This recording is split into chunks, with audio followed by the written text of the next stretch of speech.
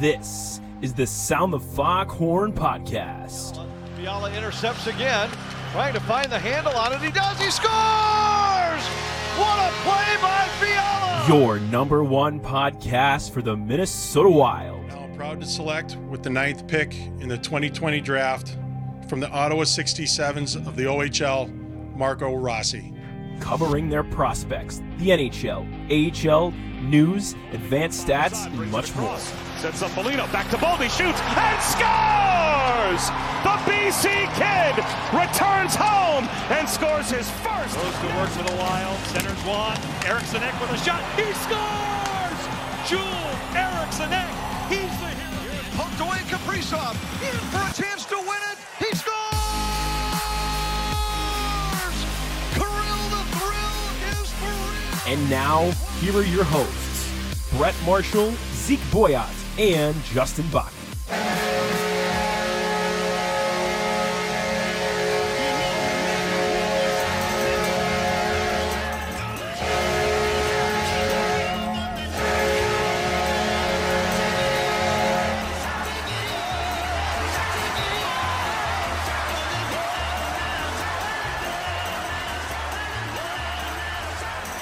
Hello, and welcome in to another episode of Sound the Foghorn. And Brett Marshall, joined as always by Zeke Boyott and Justin Bakke. Sam Uren back with us today to talk some Whitecaps as well. But before we get into what should be another really fun and exciting show, let's check in on how everyone is doing. Zeke, how are things going tonight? Good. It's been, like everyone else, just hanging out. Typical week. Just happy to be here talking with you guys again this week. Yeah, definitely. Justin, what about you? Doing good. My daughter started dance on Monday. It was her first week, so that was pretty neat. And right before the episode here, I was getting my son Miko's stuff together. He's got a game tomorrow, and he's eating hockey up, man. He was sleeping with his puck the other night, and every night before bed, he wants to watch like 5 or 10 minutes of hockey game. He won't fall asleep till he does. So sounds like you're raising him right to me. Yeah, he's loving it, man. It's a great bonding experience. I'm pretty sure like a 12-pack of pucks is probably cheaper than like one stuffed animal too. So I'm sure. Yeah, he can sleep with a couple of pucks. Yeah, absolutely. And Sam, how are things going for you? Good, yeah. I mean, coming off a couple great wins for the Whitecaps, and same thing for the Wild, and we're getting into the busiest schedule I've probably ever seen for hockey. So, yeah, as our good friend Michael Russo would say, buckle up. It's about to get crazy. Well, let's get into the Whitecaps. We finally get to talk a little bit about an offensive explosion of a weekend for them. As we talked about, had the potential to be a close series, had a potential for one of the teams to kind of find their footing, and that team ended up being the Whitecaps, who sweep the Buttes on their own ice, winning this weekend 3-1 on Saturday, and then just demolishing them on Sunday, much like the Wild did the Canadiens, 6-1. Just kind of break down the weekend. A couple players had some big weekends, Jonna Curtis and others, so just kind of give us a lowdown of the Whitecaps' awesome weekend. Yeah, Saturday, like you said, 3-1. It started off pretty close. No scoring in that first period, but then you get Buffalo scoring, and then the Whitecaps coming right back at them. And Ali Thunstrom, obviously, as in years past, has just been such an offensive juggernaut, I think, in this federation in the league, and it's really great to see her finding her place this year again, right at the top of that scoring. And then, maybe a bit of I don't want to say breakout weekend, because Patty Marshall has been consistent throughout the whole season of, really getting in there and being a powerhouse on that blue line for the Whitecaps. But, a big weekend for Patty as well, which is really great. And I believe she had 4 assists, I think, if I recall correctly, on the weekend. Yeah. It just like tons of points across the board of, not just goals, but you saw Allie and Patty step up, and Jonna, of course, is another one of those scoring, just offensive powerhouses. So, Sunday's game also brought in like Haley Mack and players like Ashley Bricklick and Taylor Turnquist, of course, who we know Nico Sturm, and maybe they trade tips or something. I don't know. They're both just incredible players to watch, and it's super fun to see Taylor here in Minnesota, instead of with the Boston team. So yeah. Absolutely. And then I believe the performances of both Marshall and Thunstrom earned him 3 Stars of the Week honors from the PHF. I believe Thunstrom the 1st star and Marshall the 3rd star. So pretty cool to get some double Whitecaps recognition this weekend as well. Yeah, it's super exciting to see this team come back after, kind of a rocky start to the season, and take the break and come into the new year, getting 2 big wins right away. And next time they play is against Buffalo back at home. That December series that was postponed because of weather now coming up here in the beginning of February. So, I hope the fans will really appreciate, this team is back to the Whitecaps that we all know and love. Yeah, kind of a bummer they have to have a week off, have all the momentum, hoping he could carry that into the following weekend, but a week to rest up and be healthy and be ready to hopefully smack the Buttes pretty good again. Yeah, and we'll see, it's a week off for the rest of the team, but, a couple players going to the All-Star weekend, which is in Buffalo. So, just 3 weekends of Buffalo back to back for, Allie Thunstrom and who else is going? Jonna and Patty. So all 3 of those players, having a really big weekend, and then they get to go enjoy the All-Star showcase and then come back and continue on the rest of the season. Anything you can inform us about, or anything to look forward to with the All-Star game? I know as much as fans at this point. It was so far out while I was still with the team back at the end of the year in 2021 and the first half of the season. So it wasn't really on my radar as assistant GM. So whatever the fans are seeing and what we're seeing in, coming out of PHF reports and the media is what I know. But I think it'll be a really great time for all these athletes.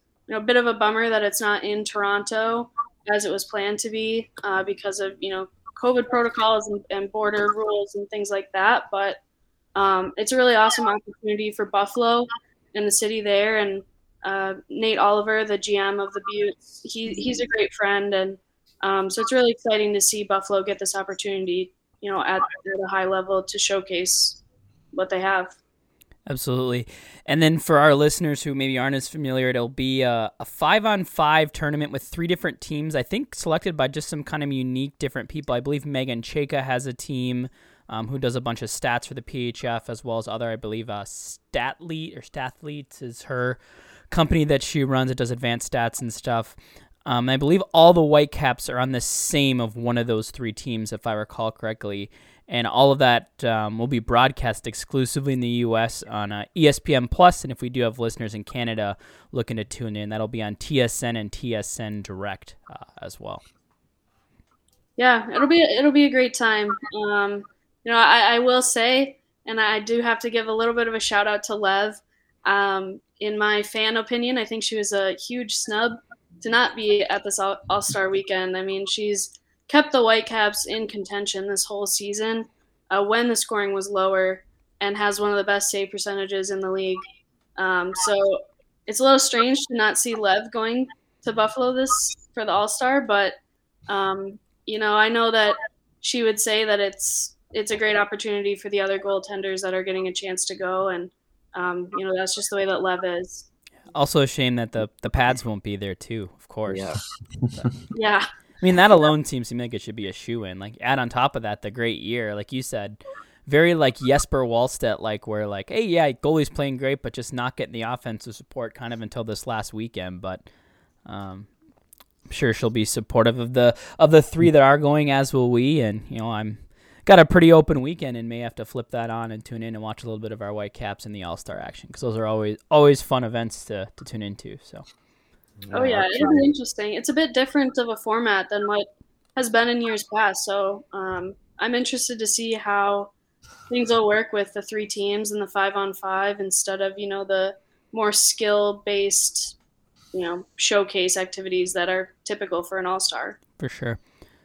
All right. Well, anything else, Whitecaps, here before we let you go and then dive into our 3 Wild games we get to break down finally? No, I think, like I said, next home game is, the February 5th, which is NHL All-Star Weekend. So, get back-to-back men's, women's. So it'll be a good time. All right. As always, Sam, we thank you for your insight, and we wish our Whitecaps the best of luck for the ones that'll be in Buffalo for the PHF All-Star Weekend. Thanks much, Sam. Yeah, thank you. All right. Well, lots to get to with an exciting Minnesota Wild weekend with 3 big wins. We'll get to all those, but let's dive right in. Justin, we'll kick it to you as we always do here for the prospect update. Yeah, I have a pretty short one today. The KHL's on kind of a break, and the SHL, Wallstead hasn't played a game in between last recording and now. Well, they played a game, but Lazanati got the start, so boo. Did he lose? But anyways, I think the biggest news is Jack McBain was named to Team Canada for the 2022 Olympics, which is, there was rumors about it, but it's awesome to finally get that confirmation, see him. He's having a monster season at Boston College, so for him. Yeah, so he joined Sam Henkes as the only, I believe, active people in the Wild organization to be going to the Olympics. A few former, I believe, there's Daniel Winnick, Eric Stahl, Landon Ferraro, and then I think there's a defenseman who I even forgot played for the Wild until Russo pointed it out. Maxim Noro, I think. Yeah, something like that. is the other Wild alumni there. It's like, these guys haven't, when's the last time these guys even played hockey? Like, are they still playing? Yeah. I don't know, but yeah. I Well, just have a couple. Go ahead, Zeke. Well, I remember that the fake roster that you sent in the group chat that people were posting. I remember I thought that at first I was like, oh shit. I remember Heatley is playing still. Right. Yeah. Heatley on a line with Connor Bedard. What? Would have been fun. Would have been ultimate chaos, but Man. from the sounds of it, Danny Heatley has been a very private person since retiring. Yeah. So as soon as I saw his name, I'm like, all right, got it. Yeah, and just a couple more things. Pavel Novak had the game-winning shootout goal last night for Kelowna. I believe it was a 4-3 final score. It was pretty nice glove hand wrist shot. I mean, his shot is really good, one of his strengths. So. And then Damon Hunt picked up a Gordie Howe hat trick last night in Moose Jaw's 8-1 win. Yeah, they spanked them. So, but, I think our good friend Spogsy mentioned too at one point when they were up like 7-1, he tried a Michigan. Yeah, like apparently failed epically, but like he went for it. So he just does whatever he wants apparently. But yeah, he was also tied for the lead in the WHL for goals by defensemen, and we've seen him miss time with the injury and other things. So, and that's another good piece in the system that we're kind of waiting on. Absolutely. Yeah. Sure. Then the last thing I have for now, Mason Shaw picked up a hat trick. I forgot which game it was, but he ended up being our prospect of the week. And then as we're speaking, this game will be over by the time this gets released, but Iowa's up against Rockford 1-0 right now. Rossi has his 10th goal of the season on a nice wrist shot from the slot. So 10th of the year. Yeah, double-digit goals now. Which is good to see because, we've even coming in his whole career, he's been more of that passer, but still, not without that scoring touch at times. Like, it was a goal scorer's goal. He was, kind of a one-timer from the knee, wrister, like, picked it up under the bar. Like, it wasn't like an Eriksson Ek or Parisi where they're standing on the doorstep banging home a rebound. It was a nice shot. Mm-hmm. Yep, it was. All right. That's all I got for the update this week. Kind of a slow week overall. Not many. There's games, but yeah, that's all I have. Yeah. Well, for once, we get to break down more than 2 games this week as we transition in. Our stats section we'll kind of use in conjunction when we talk about the grief line. But let's get into these games a little bit before we talk about the grief line. 3 games since our last episode, 2 against Chicago, 2 wins there, 5-1 trounce on Friday in Chicago, a 4-3 overtime win on Saturday on Hockey Day. Right, overtime? Wasn't shootout, was it? Yeah, it was overtime. Overtime, yeah, okay, I was like, wait. And then just an absolute drubbing of the Montreal Canadiens on Monday, 8-2. Let's start with Friday night in Chicago. The Wild got out early, 3 goals in the first period, and pretty much never looked back. No, and it was surprising just how, maybe not all that surprising because I don't think they're that good, but how disinterested or just flat Chicago looked. I mean, yeah, I know you're down 3-0 early, but for the most part in that first period and that whole game, they just looked pretty flat on home ice. And hey, it's always fun to beat the Blackhawks, even if the last time that the playoffs was years ago. It's always fun to go into a road team's place and kick their ass like they did in that game, and especially Chicago. Especially Chicago, and that little twerp Patrick Kane, even though he did get an assist on a fluky goal in the end of the game. But yeah, no, it was ass kicking. It was just it's been so nice, the last couple months to get the lead early and then just basically put it on cruise control the rest of the game, where there's never a doubt who's going to win. So that was really good.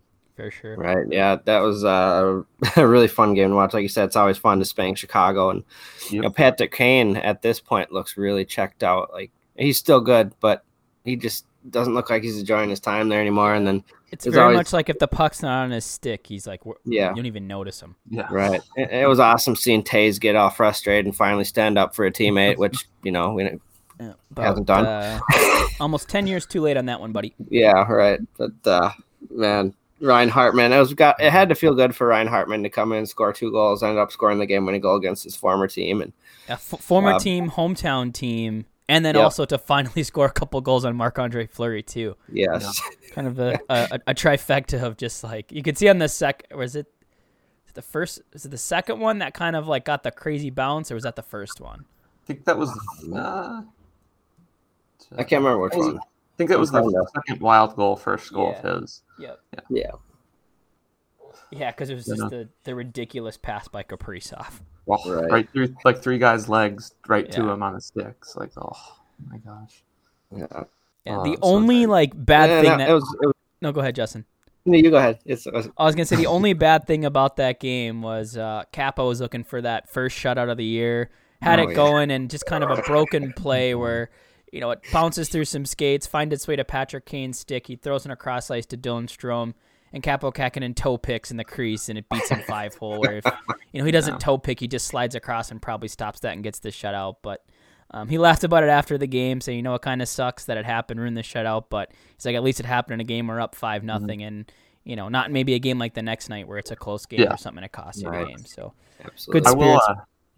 I will say, too, in that game, their penalty kill, I mean, like I said, Chicago wasn't that good, but they did end up, I think, I don't remember exactly if you guys know, it was like 35 shots for them, something like that. A lot of perimeter shots, and not a lot from anywhere near the net. I mean, I don't know if you guys can even remember. I personally don't remember hardly, any actual scoring chances. I mean, even on, like I said, on their power plays, they were just Wilder boxed them out and were really aggressive and just never... I mean, even like you said, Brett, even their goal wasn't really a great scoring chance at all. So it was just domination too. Yeah, we bottled them up and frustrated them. I think this was, I got sent down to the taxi squad in Iowa afterwards, basically now. But I think this was Addison's best game of the year too. For sure. The whole team was going. It was such a fun game from start to finish. Duheim got on the score sheet again, and once again, Kähkönen comes up huge in the absence of Talbot, who's now back and maybe not back, but that was one of the funner games of the year. One, because of the opponent, and 2, how much we dominated the whole play. Absolutely. And then to cap off Hockey Day, which was a great day for me, a Mankato hockey fan, as the Mavericks drubbed St. Thomas 7-1, I believe was the final. St. Thomas finished with 6 shots on goal in the game. Wow. And the only puck that managed to beat Dryden McKay, for those that didn't watch, was in the second period when they had 0 shots on goal. They took a shot from the blue line that was going about 10 feet wide. It hits a Mankato player's skate and deflects in. So they still didn't have a shot on goal, really, technically, and that's the only goal that beats him on 6 shots. But I don't know how they got to 6 shots. I thought after the first, okay, you got 0. If you get 2, it's a miracle. Yeah, they got like a fluky breakaway, and I think the rest of the shots were pretty perimeter. But yeah, I mean, it's a combination of one. I mean, Mankato remains the top team in the country. And then St. Thomas, they just got a couple years while they build that program that are going to be rough for them. But and I'm sure it was a cool experience for him being out there. Yeah, well, and I get Kevin Gorg and the announcers trying to talk of the team, but sometimes like, oh, they're doing a great job. They're trying to be a positive. It's like, Kevin, they're 2-24 and getting spanked 6-1. By the best team in the country. You don't have to sugarcoat it. It just it is what it is. But hey, I said to my dad, it looked like one of my junior gold games. Yeah.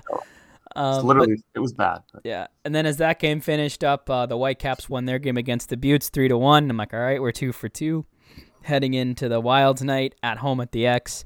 And as the Wild always do on Hockey Day Minnesota, they finish it off in dramatic fashion, once again pulling the goalie, tying the game, and then, of course, winning in overtime on a game winner from Marcus Foligno with assists from Jordan Greenway and Alex Goligoski, just so everyone draws up 3-on-3 overtime.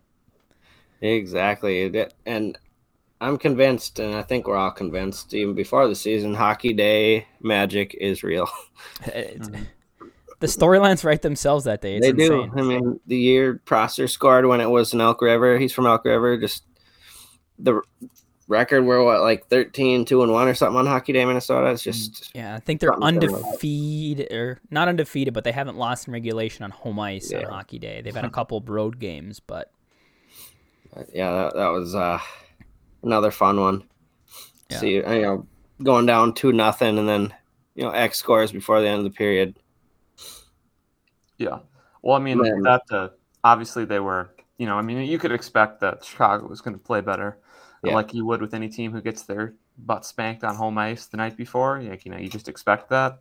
But I mean, like you said, not ideal going down 2-0. But as we learned the whole year, that 2-0 with 3 minutes left isn't that big of a deal to this team, and much less with the whole game left. So, and I mean, I think obviously that you could say any point, but I think that power play goal by Eck right at the end of the first period was huge to get back to within one, because the second period there, they just could not seem to beat Lankinen for whatever reason. He right after Brett kind of jinxed him with saying earlier, get a lot of pucks on him, he's sucked this year, he will score a lot, and then he decided to make 21 saves in the second period or whatever. So that was a huge goal right at the end of the period, and I think the power play overall was, even though that was the only goal they scored, looked really good that game too.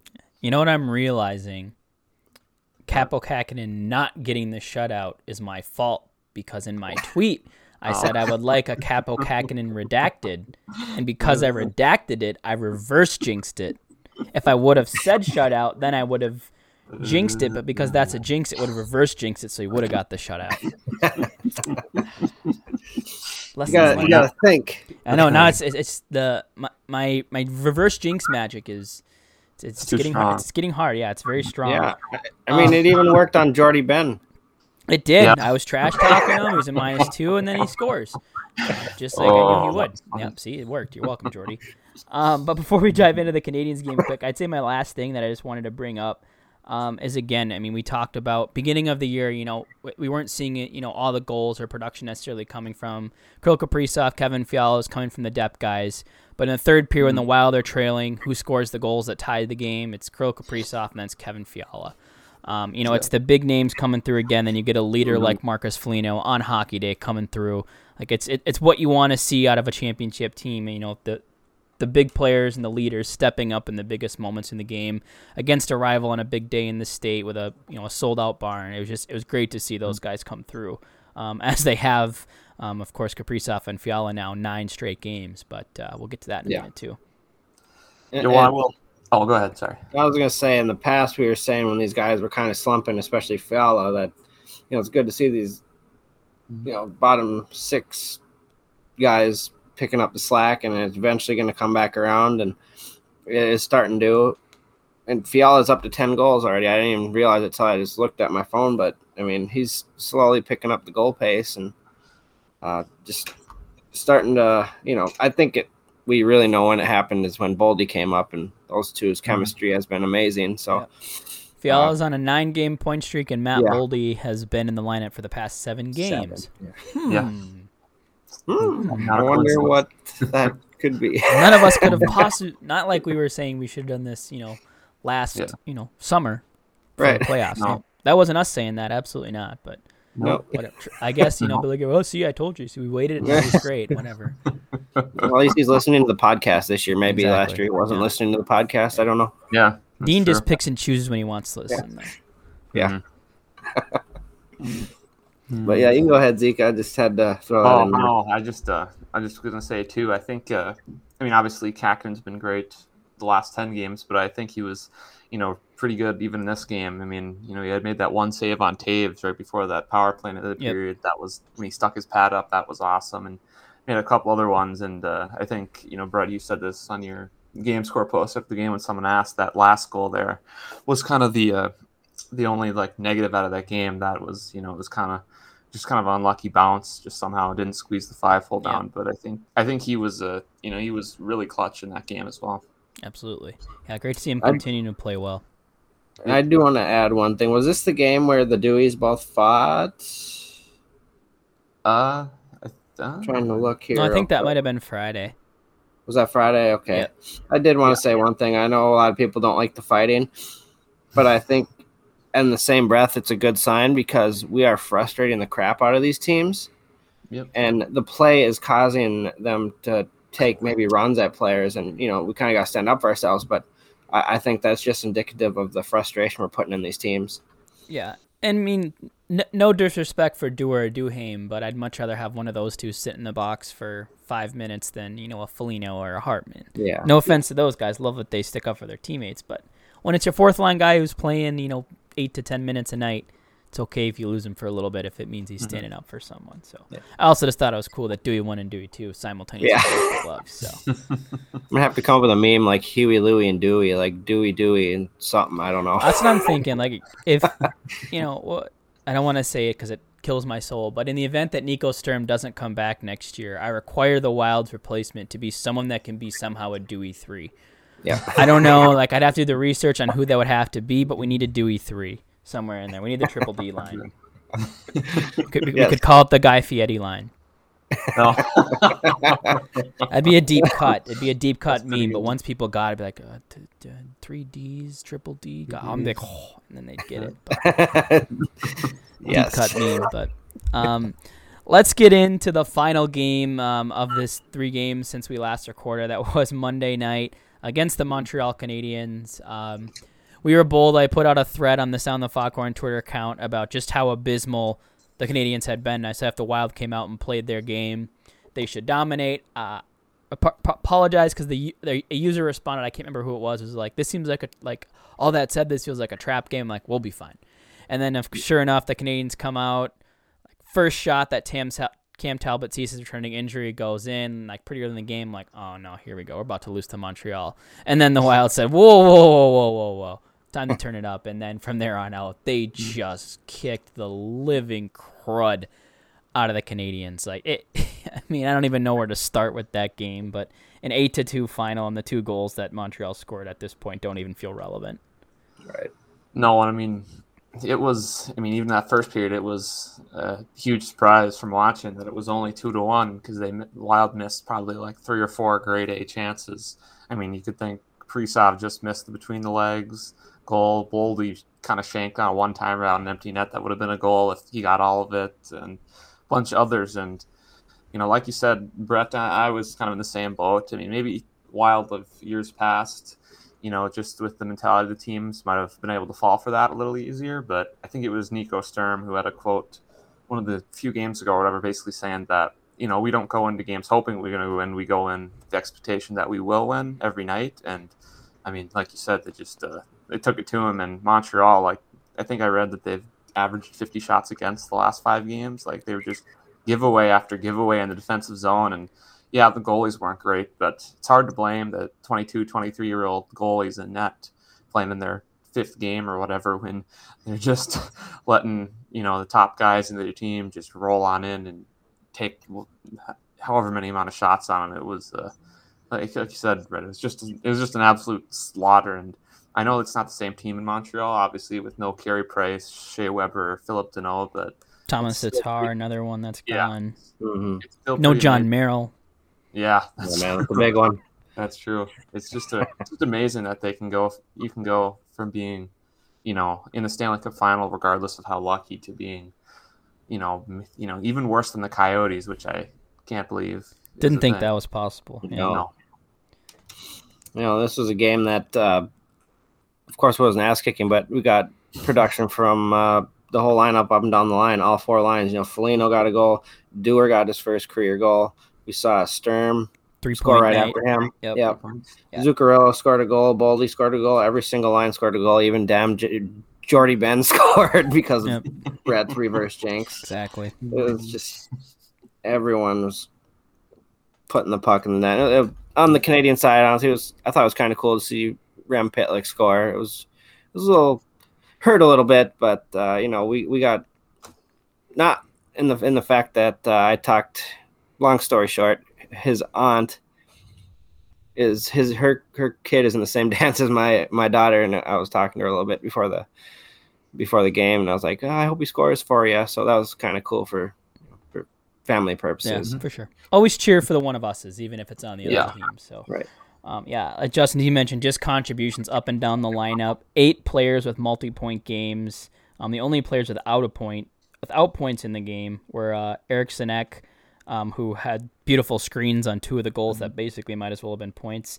Duheim, who was part of both of that offensive explosion 9. Nothing from Dumba or Kulikov, nothing from Hartman, but everyone else had at least 1 point in the game. I mean, it's just the contributions. I mean, the depth really showed through. But amazing was just how suffocating the Wild were. I mean, this is a team, this Montreal Canadian team. Granted, they were outplayed by both Colorado and Vegas, but their 2 previous games, they take both of those teams to overtime, ended up losing. So they've been sticking with good teams and stuff, but the Wild just really showed the dominance. For the whole game, Montreal ended up with 21 shots, totaling just 0.87 expected goals for the whole game. Not a period, not 2 periods. That was a 3-period total of 0.87 on 21 shots. Just like the defense was just suffocating. Like it's, I mean, the couple goals they got were on some pretty fortunate bounces where it hops right to a guy who happens to be open and he beats the goalie. But yeah, first shots for both Talbot and Kakinen, they stopped the other ones after that. So it doesn't happen often. No, it was I mean, it was fun to watch him kick ass, but it wasn't it wasn't a particularly compelling game because. You like I said, it's sometimes like you watching a high school game, first round of the section tournament when it's 1 versus 8, and you just know that it's like Eden Prairie against I don't know, Irondale or Osseo or something. You just know it's gonna be ass kicking. But so it wasn't even close. But it was just fun to, like you said, just to watch. Watch him kick ass, and it was really cool too. Obviously in the 3rd period when.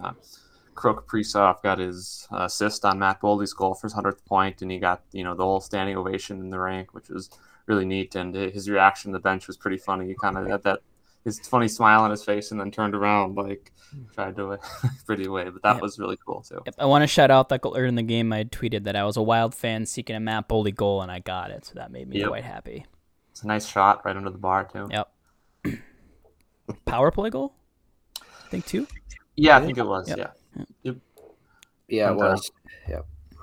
Will comment. We do need to say, it was funny the next day too. The amount of Montreal fans they found pissed off, convinced that Jared Spurgeon is some dirty goon out there. It was like, okay, guys, you don't know anything. Really, farthest thing from that.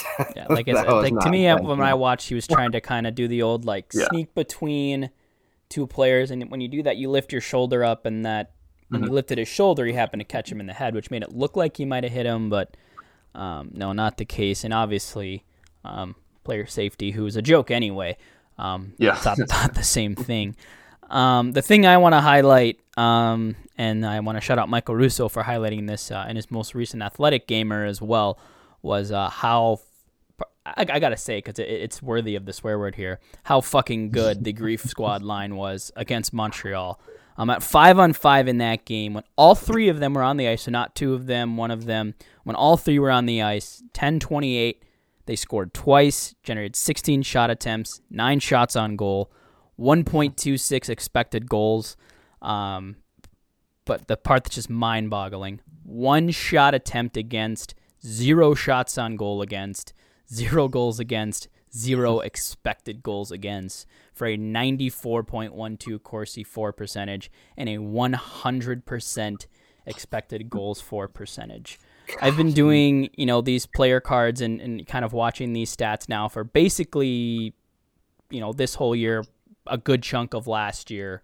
And this is for sure the first time I remember that this has happened. And I don't quote me, but I doubt there's been another line this season that's played over 10 minutes in a game and hasn't allowed a shot on goal and has a 100% expected goal share while scoring twice. Like the dominance of that is just an absurd level, and it's probably something we will never, ever, ever see again.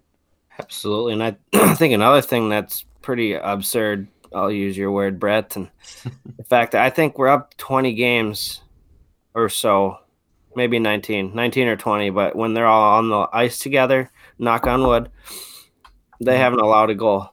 Yep. 100 Zero. at 5-on-5. Yep. 175.9 minutes across 20 games. 9 goals for, 0 goals against. Yep. That's bonkers. Yeah. And I mean, it's amazing because I think Jordy Ben said it too. They all can move in all this, but they're all huge. Like they're all like, 6'3" and up, like 220 pounds. Like just, I mean, you can see just looking at their size, and if you can give those guys the skating ability they have, just that. I mean, we know how much Ek pisses off opponents. I mean, like Brett, there's not much more to add, but it's that it's unfortunate we didn't have that line in Colorado, because that's the kind of the opponent where if they're out there that they're just stapled to those top guys. But yeah, no, it's nothing new. I do remember last year though, we would get to when here's the campaign to move Ek up to top 6, and people were kind of getting annoyed with this whole concept that this is Evan's favorite toy and that he won't ever break it up or whatever. But I think it's pretty safe to say that he knew what he was talking about there now. Yeah. On top of that, too, at 5v5 this year, 10th best line in the NHL among those that have played at least 125 minutes together with a 61.8 expected goal share. Some of the lines in front of them, the Perfection line in Boston, the Tkachuk, Lindholm, Goudreau line, the Gensel, Crosby, Rodriguez line, the Robertson, Hintz, Pavelski, the Zegras, Milano, Raquel. Like these are legit top lines in the Wild. I mean, they're not the first line, but you can argue flip them either the second line or the third line. To be up there with those types of lines is just, it's just bonkers how good this line is.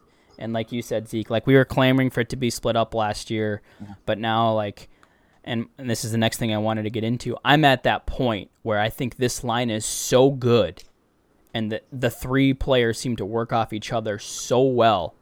Like we talked about beginning of the year podcast season, like, yep, we think Jordan Greenway's future in Minnesota is the days are numbered. I'm at that point now where I'm looking at it go, with how freaking good that line is, do you maybe keep Greenway? I think it's a legitimate question at this point. Now, I mean, you just look at it. I mean, he's definitely not going anywhere before the end of the season. I think that's a given. But I'm at that point where I'm like, if he, I think the team's at a point where if you can kind of sway him, hey, we're a contending team, we're a championship team. Will you take a discount for a 2-year deal or something to try and win one with us? And I think Greenway's the type of player. I mean, the offensive production isn't prolific, and I think if you look at his numbers away from guys like Foligno and Ek, they're not spectacular, but when he's with them, he's really good. And I think, that gives him value inside the organization, maybe not quite as much outside the organization or on the free agent market or somewhere else. Yeah. No, I think. Oh, sorry, Justin.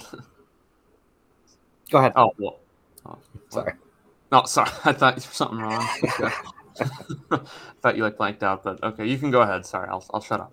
I was just gonna say I just blanked out too. But anyways, yeah, it seems like we keep seeing like players we think that could be traded. Like it's like maybe it's Fiala, maybe it's Greenway that brings us something back, and then you don't want to break up the Grief line now because they're so freaking good. Yeah. And then Fiala picks up this chemistry with Boldy that we thought might happen when he got called up. And just it keeps on going like down the line. Like, what's the trade piece? And you think Dumba now because of Addison and the wings. Of course, he just got the A, but we've seen assistant captains traded before.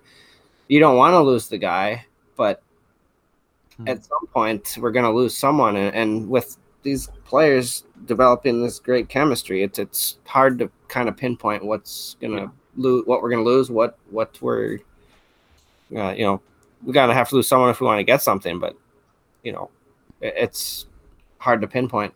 Yeah, it's definitely muddied the waters.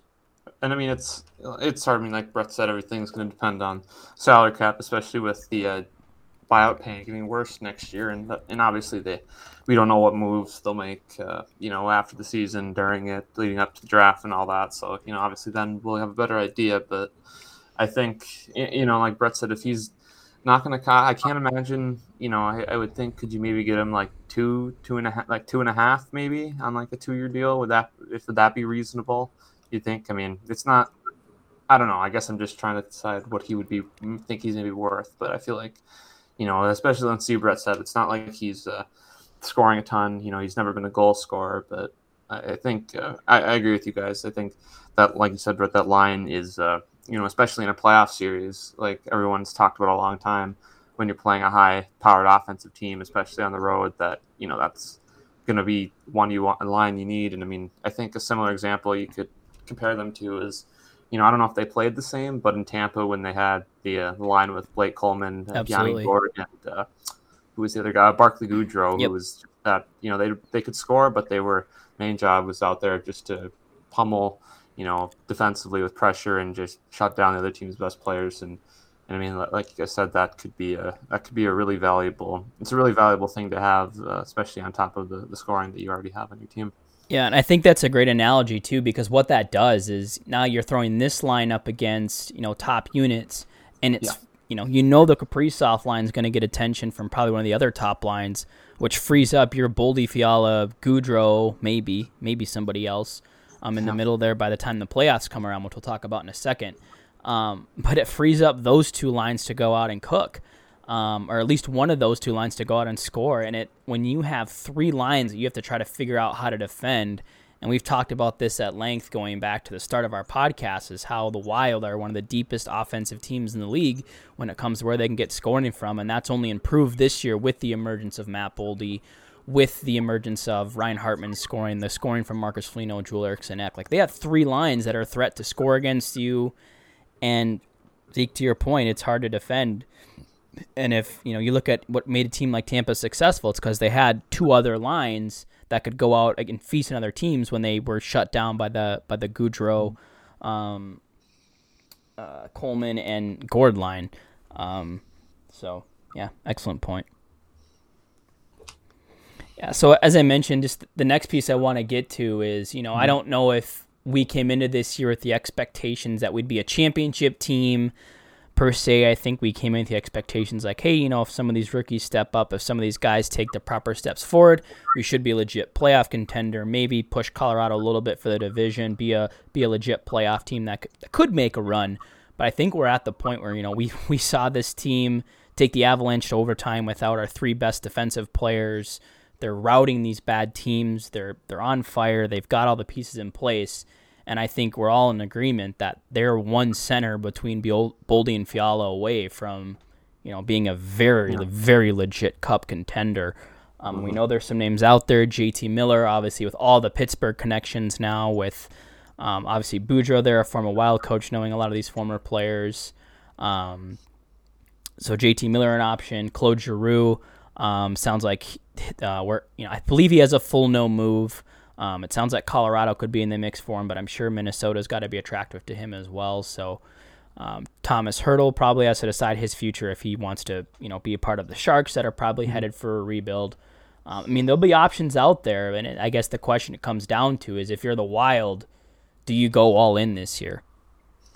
Well, I think it depends, on, I guess, what the meaning of, go all in is. Obviously, if, like we saw some Vancouver fans last saying today, if they want your 2 best prospects and 2 first-round picks, then you're not going to give them that. But as we know, everyone knows, fans and their trade proposals and ideas are, typically overvaluing of their players or assets and undervaluing the other teams. So, obviously it's going to depend on how much another team would want, and as people mentioned before, you don't want to go in a situation where you give up too much for a rental like a Martin Hanzal. But in my opinion, I think this might be a little different in that Martin Hanzal was just a horrible fit for that team, and that was a as Russo said before, a panic move by Chuck Fletcher after Jonathan Toews lit the Wild up one game in the middle of February. For whatever reason, he just was scared by those 3 playoff losses. So I don't know. I'm kind of in the all-in mode of,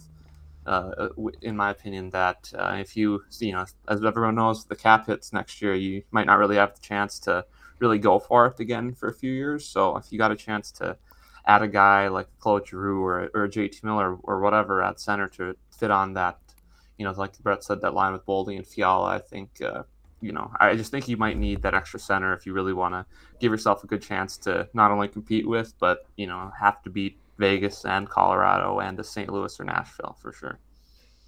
Yeah, I can certainly see both sides of it because, like you guys said, this team is legit. And someone other than Gaudreau, would be amazing in between Fiala and Boldy. Someone like Drew, who has 34 points in 40 games on a Flyers team. That's absolute crap. They've lost like 13 in a row. I do want to clarify. I know we give Freddie Gaudreau a lot of crap, but it can't be overlooked. Like he's been a decent complimentary piece, much in the way Rask was. He hasn't. I don't think he's held the line back, but I don't think he's necessarily given them anything extra that maybe someone more offensively minded, like a Miller or a Giroux or a Hurdle, might be able to add. Right. Yeah, I don't dislike Gaudreau. He's good on defense and he's quicker than Rask. But yeah, these guys are on. JT Miller is a point per game player right now for Vancouver, and Drew is almost a point per game player at 34 years old. I mean, he's on a bad Flyers team, but he's still a good player. He's got leadership qualities, which seems to be something that Guerin looks for. And he's made runs. He made that. I think he was on that Stanley Cup run with the Flyers when they played the Blackhawks. So he's got that experience in the playoffs. So, why not go all in before the cap hits start, like Zeke said, as long as you're not giving up too many assets that maybe bring you back a little bit, because we will need these entry-level contracts and such the next 3 years.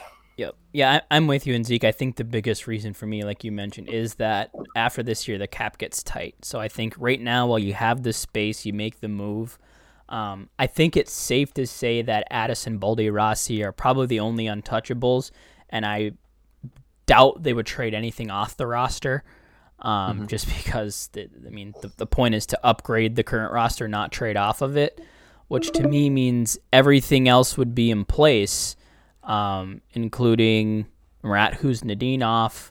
Obviously, I think Wallstedt, I think, would be the other untouchable there as well. But I think, Kuznetsov, O'Rourke, Lambos, Damon Hunt, Pavel Novak, Sam Henckes, Jack McBain, a lot of these, that next tier down of prospects. And I would say any firsts that we have, second rounders on the table as well. But this is the bonus of having built up a good prospect pool and still having those drafts in your chambers. Now you can go and you can make a move like this without completely uprooting your future. So yeah, it's not like Chuck Fletcher giving out a second round pick for Sean Bergenheim and Chris Stewart within a month. Yeah, exactly. No particular reason, and I think just I think an interesting thing is on the JT Miller conversation. I think, doesn't he have another year left on his deal? Yep. So if you're trading for, it's 5.5, a reasonable cap hit, but if you're trading for a guy like that, that might be different consideration and worth more potentially in a deal with the other team that they're going to want if he's got an extra year left. But I don't know. I think and my last thought is it's a lot of people probably here, obviously, you remember the Twins a couple years ago in 2019 when they won their division and won 100 games, and everyone was clamoring for them, make some sort of move, get to upgrade the pitching or whatever, and they said, no, we want to stand back because we're going to have a window, we're going to be good for 5 years. And then 2 years after another year losing in the first round, not winning a game, you kind of stunk last year. And obviously, like we said, if the prices are too high, not going to be, not at all. We'll take my chances with the team in the playoffs, but I just I don't want to fall into that mistake of getting too careful and just assuming that you're going to be good enough to win again in 2 years, or you have that window for the next decade. I think as long as it's not a Rossi or Boldy or Wallstedt, as you said, Brett, I'm good, and I just hope that they give it a shot because it's a really fun team, a really close team, a great culture, and it just, I don't know, it just seems really special that it seems like the team as well has just earned kind of some reinforcement or another piece to help them get over that hump. For sure. All right, just a little bit more Wild news here to go over before we jump in a little bit of a throwback segment. Some unfortunate news for the Wild heading into the weekend in New York. Nico Sturm coming off a career-best 3-point night, as well as John Merrill placed in COVID protocol. Unfortunate that happened before the All-Star break, because after the All-Star break, they'd no longer be tested unless they're symptomatic. I think with testing today, I don't know if they'd be able to be in by this weekend. I don't think they'd be able to. So assuming that Victor Astra's in, originally I thought it'd be Kalen Addison, but if we're looking for the other side of the coin, Jonas Brodin, who was recovering from either a broken hand or a broken wrist, sounds like he's up and ready to go, should be back. So I'd assume we'd see the Brodin-Dumba reunion, then Jordy Ben will just slide in with Dmitry Kulikov, and then it sounds like Cam Talbot has the potential to be ready to go as well. And I would assume that he might play against his New York Rangers former team, potentially, on Friday night as well. So just some news there. Any gut reactions for you guys regarding those things?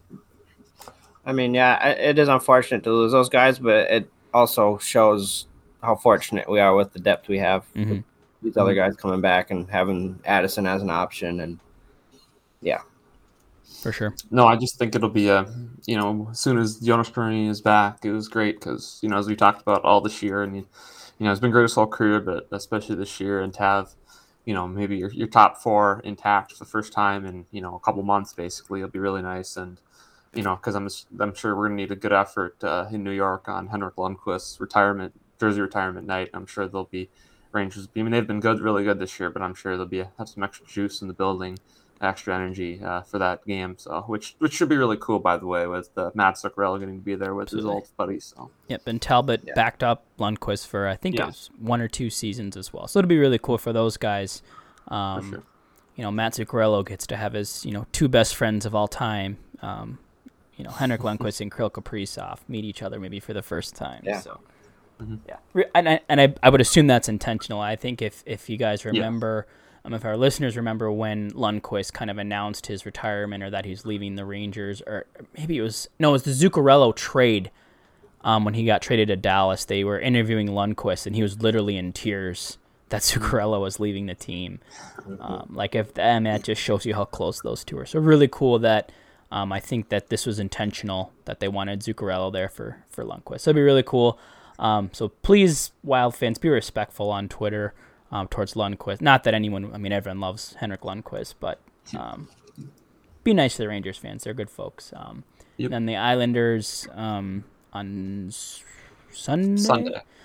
Yep. And then I believe Chicago might be Wednesday next week. So it might be a Thursday show for us. But anyway, I think that about hits on the Wild news. Anything else you guys want to hit on here before we move into a classic segment here on Sound the Foghorn?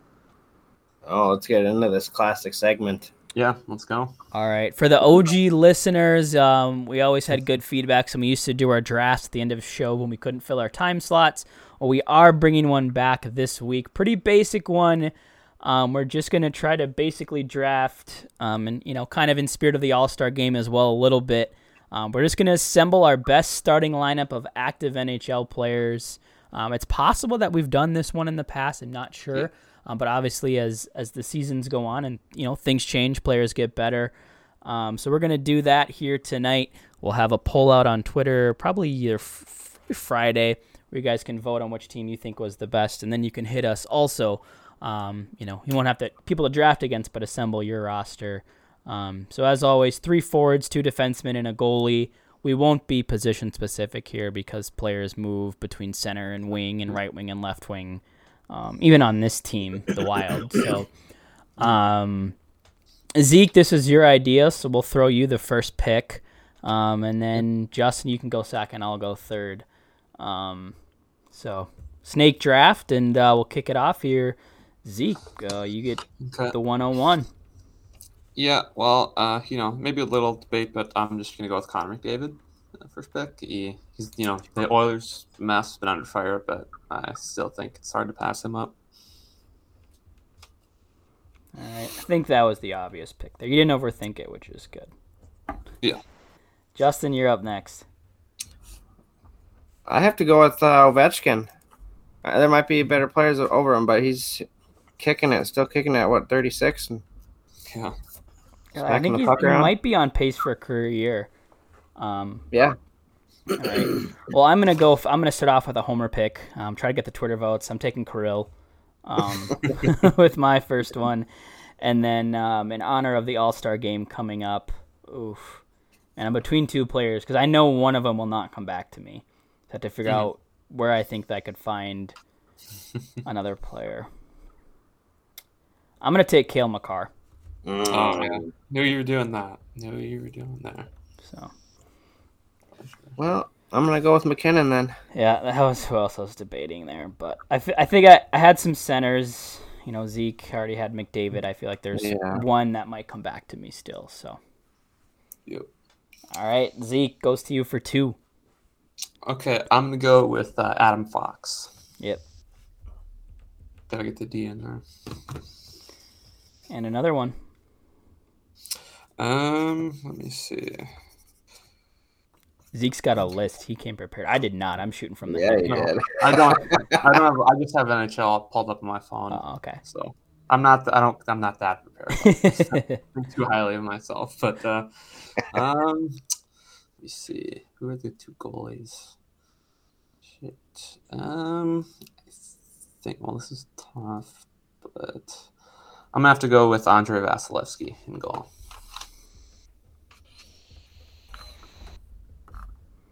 All right, so Zeke starts off with McDavid, Fox, Vasilevsky, not too shabby. Justin going all offense, starting off Ovi McKinnon. Who's the third member of your team? Draisaitl. I'm going to go all offense to start. All right. It's not bad strategy. Well, my gamble paid off. I'm going to scoop up my center here. I'm going to go ahead and take Austin Matthews. Oh, yeah. Didn't even think on that. To go with Kirill and Cale Makar. And then I'm going to add another defenseman. I'm going to go with Victor Hedman. Okay. So I've got Kirill, Austin Matthews, Cale Makar, Victor Hedman. Liking how I'm starting off. Justin's got Ovi, McKinnon. Draisaitl needs 2D and a goalie yet. 2D and a goalie. All right. Let's go. I think I'm going to take Roman Josi. Yeah, it's a good one. All right. Zeke needs 2 forwards and a D. He gets 2 picks here. Okay, first I'm going to go with Aaron Ekblad on D. Solid. And then, let's see, on forward, I'm going to go with, who do I want? It's not taken. Let's go Jonathan Huberdeau on the wing. Nice. That was a nice pick. Right, so Zeke needs 1 more forward to fill out his roster. Justin needs a D and a goalie, and I need a wing and a goalie. My turn? Yep. All right. I think I'll do Chris Letang for my other defenseman. Solid. All right. And now it comes to me for 2. Can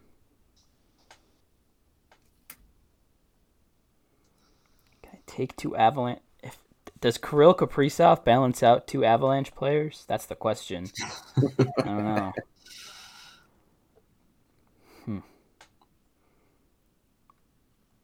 That's a risk. I'm going for the votes here. I'm trying to win this draft. All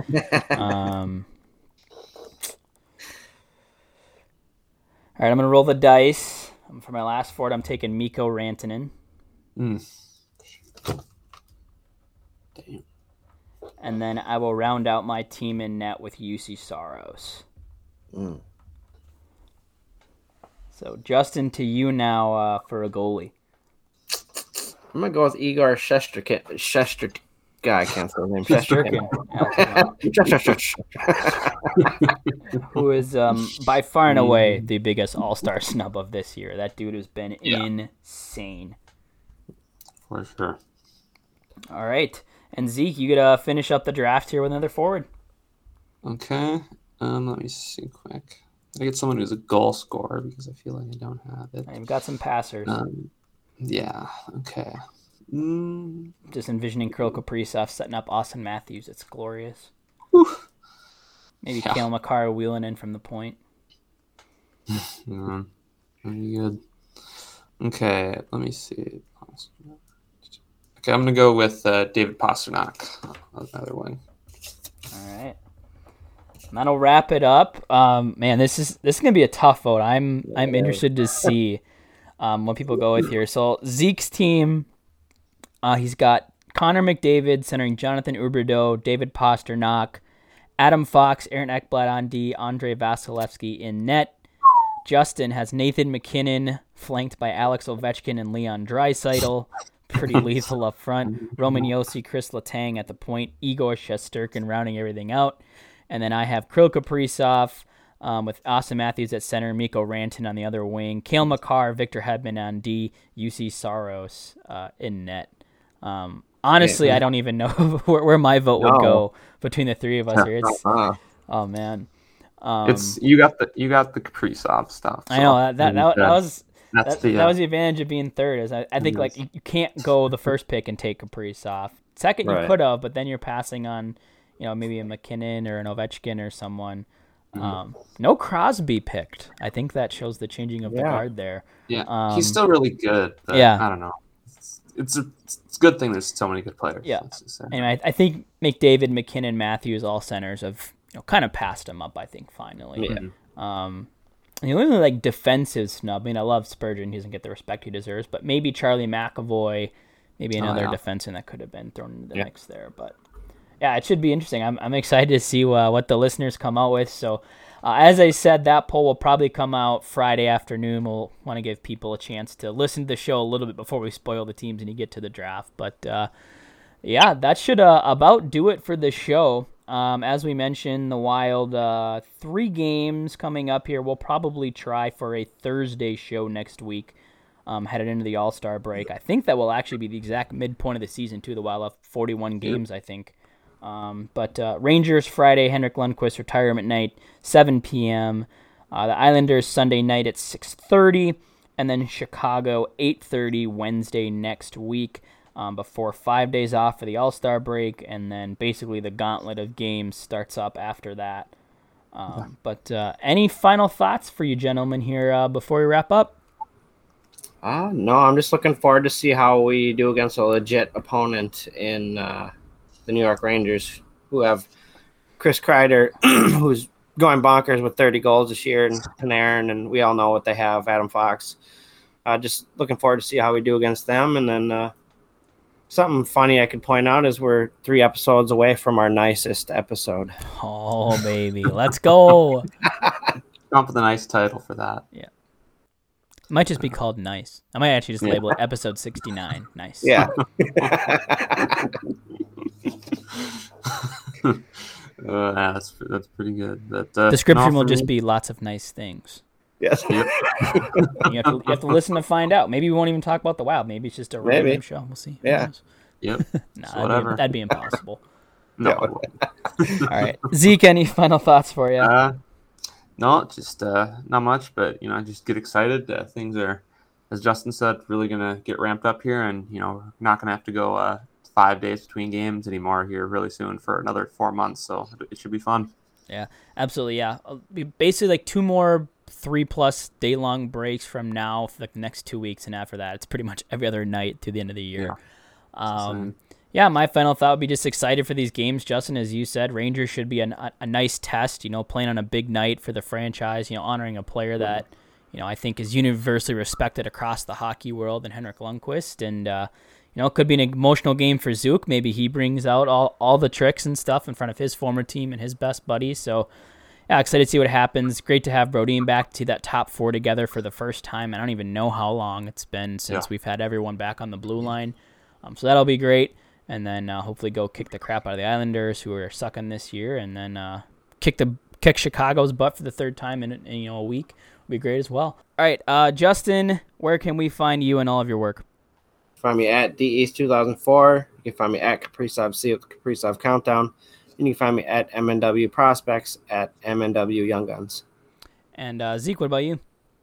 You can find me as usual on Twitter at ZekeBoyat, and you can find my work at 10kranks.com. And as always, you can find me on Twitter at B_Marsh92. And be sure you are following the podcast account as well at Sound the Foghorn, all one word, both on Twitter and Instagram. 3 games before we record next. It'll probably be a Thursday show ahead of All-Star Weekend, so a little over a week off for us here. But until then, this has been another episode of Sound the Fog.